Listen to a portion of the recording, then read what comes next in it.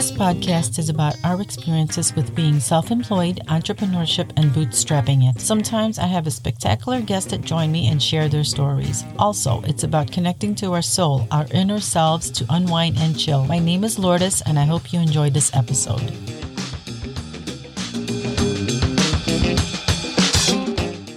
Hello. I am very grateful that you are taking the time to listen to my episode today. Parents unexpectedly had to homeschool their children because of the current situation with the pandemic. Today's guest is Mimi. Mimi is an online business manager and owns her own business, and she has been homeschooling her kids for over 20 years. That's right, over 20 years. She has 8 children, and a few of them already attended college and are successful adults today.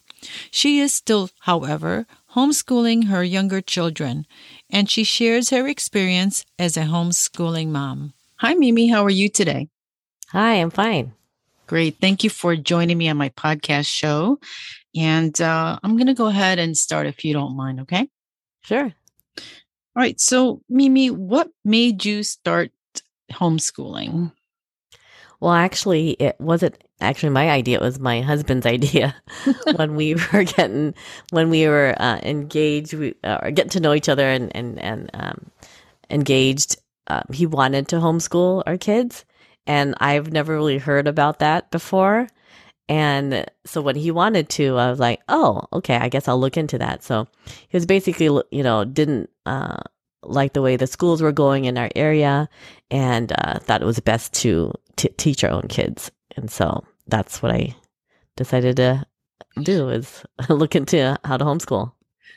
That's weird. You mentioned your husband. I never knew that. How do you think he knew about it? Do you know?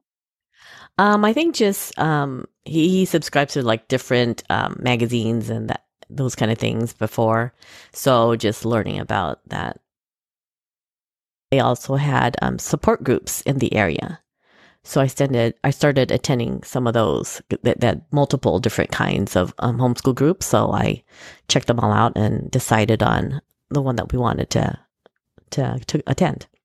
Are you a unschooler, or what types of homeschooling styles are there? There's a lot of variety of homeschool styles and philosophies and things like that. And so I did research different ones, but we end up doing a mix of all the different ones because each kid is different, and even curriculum wise, we also had to tailor it per kid. I was thinking at the very beginning that, okay, I'll buy one set of curriculum and it will handle all of them.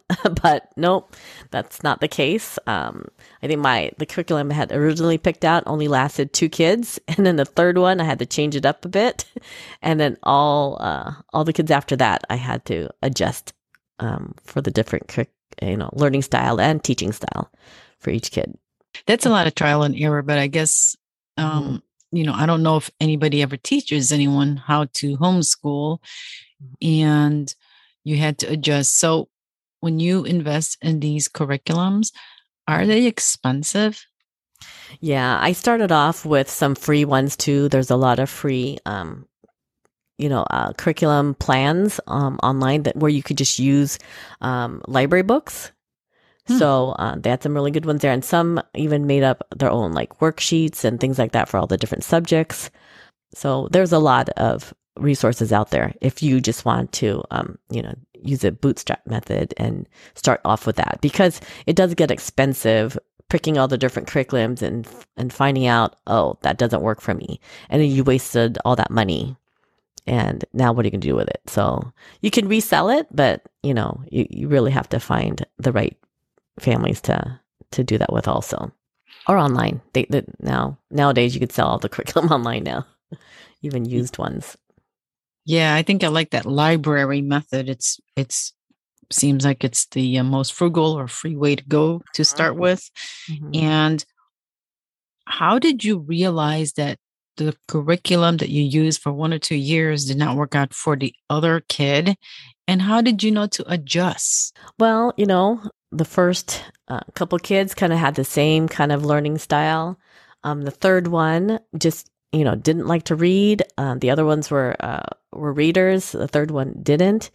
So I was like, I wonder like why he can't pick this up. And I was thinking, okay, maybe he's dyslexic or something like that. So I started looking into that too, because, as a parent, you're worried about like something wrong, what should I be, doing extra. And so after I think we were doing different activities, and then we also, participated in a Bible quizzing tournament, and that was all oral because, all the questions are asked verbally. Mm-hmm. And then I found out he was able to answer those pretty quickly and did really well in those tournaments. So I was thinking, okay, maybe he's more the auditory type person. And so after since he didn't like to read, we did some audiobooks, everything audio versions of things. And so he was able to pick some of those things up. So I think that helped out a lot, knowing those kind of things and how your child learns. That's pretty nice. Audio learning. Were your first two more visual? I guess they read a lot of books. Mm-hmm. One challenge that I did have to look into more is, when they're taking tests, everything is written, right? Right. And so for him being auditory, I was like, well, how's he gonna, read the tests and be able to answer that? Because, when you go into college, you're gonna have to do that. There's no one there that's gonna read you the questions and you have to answer it. So I looked into some books on how audio learners take those written tests. So there are different methods out there. I don't remember the book. I think it's learning versus testing or something like that. And it kind of showed you how to teach the audio learners how to take a written test. So there are certain memory methods or memory recall that they can do, and other different, tips and hacks and things like that in order to get the audio type learner to take the written tests. You also mentioned activities. What type of activities do homeschool kids do besides learning at home? So we did, since we aren't able to do a lot of the sports at that time, we signed them up for swimming lessons, year round for all of them. So I've been doing that even till now through 8 kids. It's just nonstop swimming lessons until they get to a certain level. We also joined 4-H. That's kind of 4-H is like a club that kind of does all different activities too. People think it's more for farm type kids, but they also have other activities. Like there's a cooking one, there's a public presentation. They have a lot of tech stuff now. So, and then we also they also have a shooting sports program. And so we also get them involved in that. Besides those activities, we also do like martial arts, besides the swimming. We thought the martial arts would help in terms of self-defense. Same thing with the shooting. More defensive, especially for the girls. And of course, the boys enjoy that kind of physical type activities also. So more, and then that helped in terms of, grouping all the kids together without being separated by all the different sports that they also get involved in. I think, and then the other one is Civil Air Patrol. So that one's another volunteer organization there that helps people with leadership skills. Wow. Well, there goes my next question. I was going to ask you about social skills, but it sounds like your kids are so involved in many different activities that they have actually a lot of social skills in these different activities that you have them involved in. That's kind of nice. Mm-hmm. Yeah. You started homeschooling before you had kids, research it before you had kids. You've been homeschooling for 20 years. With this pandemic going on, a lot of parents were forced to sort of homeschool their children at home. And of course, some of these parents have full-time jobs, and they might be also working from home because of the pandemic in the last year and a half or so. And what could these parents do to manage and not go crazy? And so if the parent is on a Zoom call, that's part of the internet access or bandwidth that they're taking up, and the child has to be at school, what do you tell them? What kind of advice can you provide? Well, I think just setting the expectations, sitting down with the kids and saying, okay, I'm going to have to work. You also have to do your schoolwork. how we're going to do that, and setting up the expectation, setting up a schedule on when things are happening. Like for my business, if there's different meetings at different times of the day, then letting them know ahead of time that, hey, I have a meeting, and so you all need to be quiet, or they need to get their schoolwork done, that kind of thing, helps out a lot. With the younger ones, I usually try to spend more time with them at the beginning before doing any of my meetings or before starting any work-related stuff, just because sometimes they need some of your attention first and then they're fine after that. So I try to recommend that you work with the younger ones first before doing more work-related stuff.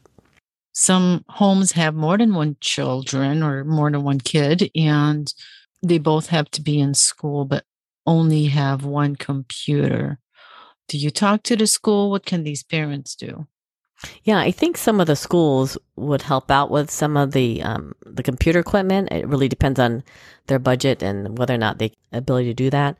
Otherwise, if you just have one, you're just gonna have to, again, set the expectation, set up a schedule, who's going to be on the computer at what time, and then what are the other kids going to do while they're waiting for their turn to get on the computer. So one of them is, they work in their homework. If it's book related stuff, they can work on that. Another thing is there's always chores around the house that they can always do. There's always something like that. So assigning them different chores during at different times. Now, I recommend that the chores be anywhere between like 10 to 15 minutes. I made the mistake of giving them like 1 hour's worth of work, and that didn't last very long because they just got bored or it was too hard and they just gave up. So I tried to make them the chores pretty small, and then take a break and then get back into doing another one. Another one I've done with some of the younger kids sometimes is pairing up an older sibling with a younger sibling, and they get to spend time together, whether it is school related or they can go outside and play, or they could play somewhere on their own. One other suggestion that I have also is sometimes we set up learning areas or learning centers in each part of our house. And then we could say, for example, if I have a meeting, split up the kids into different rooms or different areas of the house and have them work on a specific activity. So sometimes I'll have a tub with some toys that they haven't played for in a while. And that could be like 2 or 3 tubs. And then I'll only take those out during this time, calling it like a learning, what do they call it? Those circuits, I guess you call that. Like they do with the workouts, like learning time, learning circuits. So then you just rotate every 15 minutes working on those different activities. So they each have a tub in those different areas, and then they get to play with those for like a 15-minute block. And then after that, they will switch it to another area, and then now they get to play with something different. So that's another thing that has worked for us, because it's always a new toy for them whenever we do this activity. Ooh, I like that. I like hiding the toys, and they can only play with it at certain times. Mm-hmm. Yeah. That's good. So again, with the curriculum that the schools are providing, and the kid might have a homework to do, what if that child doesn't do homework and the teacher gets in touch with you? What do you suggest, or some kind of consequence that that you can discipline with, or how do you manage that? Yeah, that's always a difficult thing, because once you come up with different rewards or activities like that they can do, like sometimes we do computer time, they get extra computer time if they get things done. It's going to vary based on each kid. And so you have to find out what that is. And when you do find out what that is, it's going to change again. So it's a trial and error kind of thing. You got to find out what gets them motivated, and then use that. And then if that changes again, then you have to try something different. So I have no real answer to that, other than you got to try different things for different kids. Okay. You mentioned different things for different kids. You started out with curriculum, and the third child was an auditory learner. How many kids are you homeschooling currently right now? 3 right now. Okay. So do they have different styles for each one of them? Okay, so the ones that are left, one is a sophomore in high school, another one's a senior. So during our high school years, we do a lot of CLEP exams, CLEP tests. So that's a college level examination program where you can take test, and then if you pass it, then you get college credit for that. So during our high school years, we do a lot of studying for the different tests. And then also they have, for the junior and senior, they have a dual enrollment school, which is tied to the school district, where you can take a college course online or in person, up to like 3 classes per semester. And then this also get college credit that way too. So we have different options for that. And then I have a 3rd grader. So I just spend some time with him and doing, the basic, math, reading, writing. So that doesn't take long for him because he can pretty much do a lot of reading on his own. It's just the math and any of the writing. About how much time do you spend with your kids homeschooling? The younger one first?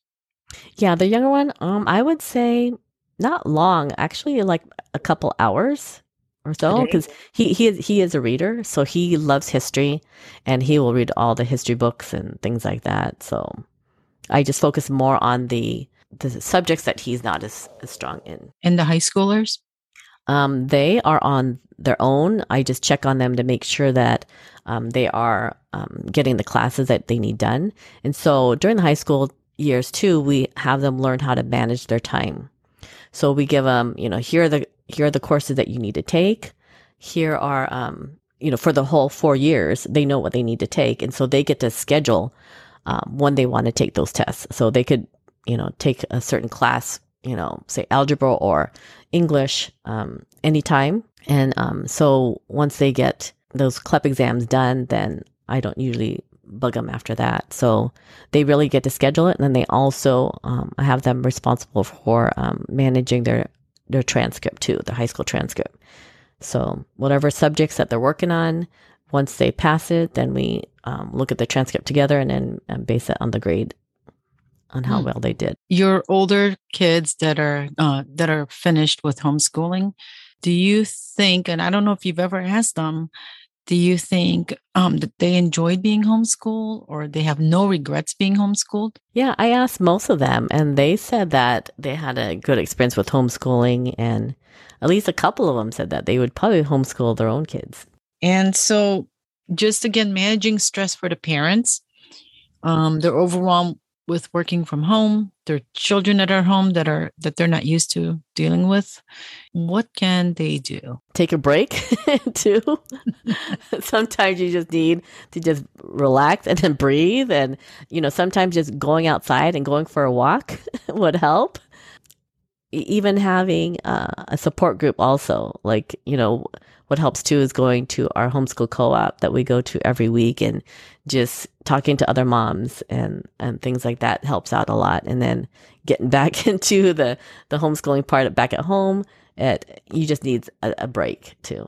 So. Oh, that's a good idea. The parents that are homeschooling that from home because of the schools being closed or the mask or the pandemic reasons, and for them to get together through, lunch moms or the school moms can get together and just take a break, like you said, maybe go out and do something. Where can they get resources to learn more about homeschooling, managing stress, because they're all new at this?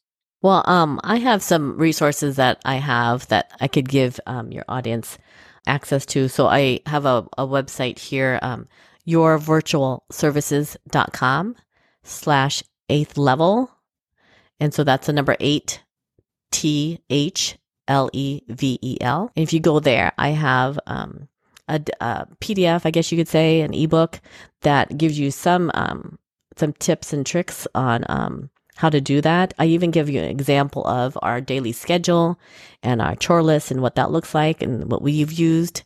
And you can adjust it to whatever works for your family. I also, in that, I also compare like your business, have your own business, and how that is similar to managing your family and homeschool at home. Awesome. That's great. I'm glad you can provide that resource. And of course, I'll put that in the show notes and we'll have a link to that resource. And Mimi, before we go, I'm going to ask you a weird or funny question. Are you ready? I hope so. So Mimi, if you had a superpower, what would it be and why? If I had a, let's see. Like Superman, Wonder Woman, superheroes. Let's see. That's a tough question. Okay. Do you want me to mention a superhero or just like a power that a power, a superpower? I would say being able to, I guess, you have those superpowers who just never dies and they just keep going and going. So no matter what happens to them, they still come back again. So it's almost like, endless energy. Okay. You're an immortal. Yeah, whatever gets me down, I just get back up and keep going. So oh, nice. I feel like I don't have that, but I want to continue keep doing what I need to do. Great. Well, thank you so much for answering these questions for homeschooling. I think it's going to help a lot of the parents today in a situation that they did not expect to have. I'm glad you were here to answer some questions. Well, thanks for inviting me, Lourdes. And that's it for today's episode. Join me next Wednesday and learn about market research and creating a customer profile. I hope that you enjoyed this podcast, and please share this episode with your friends. Please subscribe, rate, and review this episode. And as always, the show notes will be available at 8thlevelpodcast.com. Thanks for listening.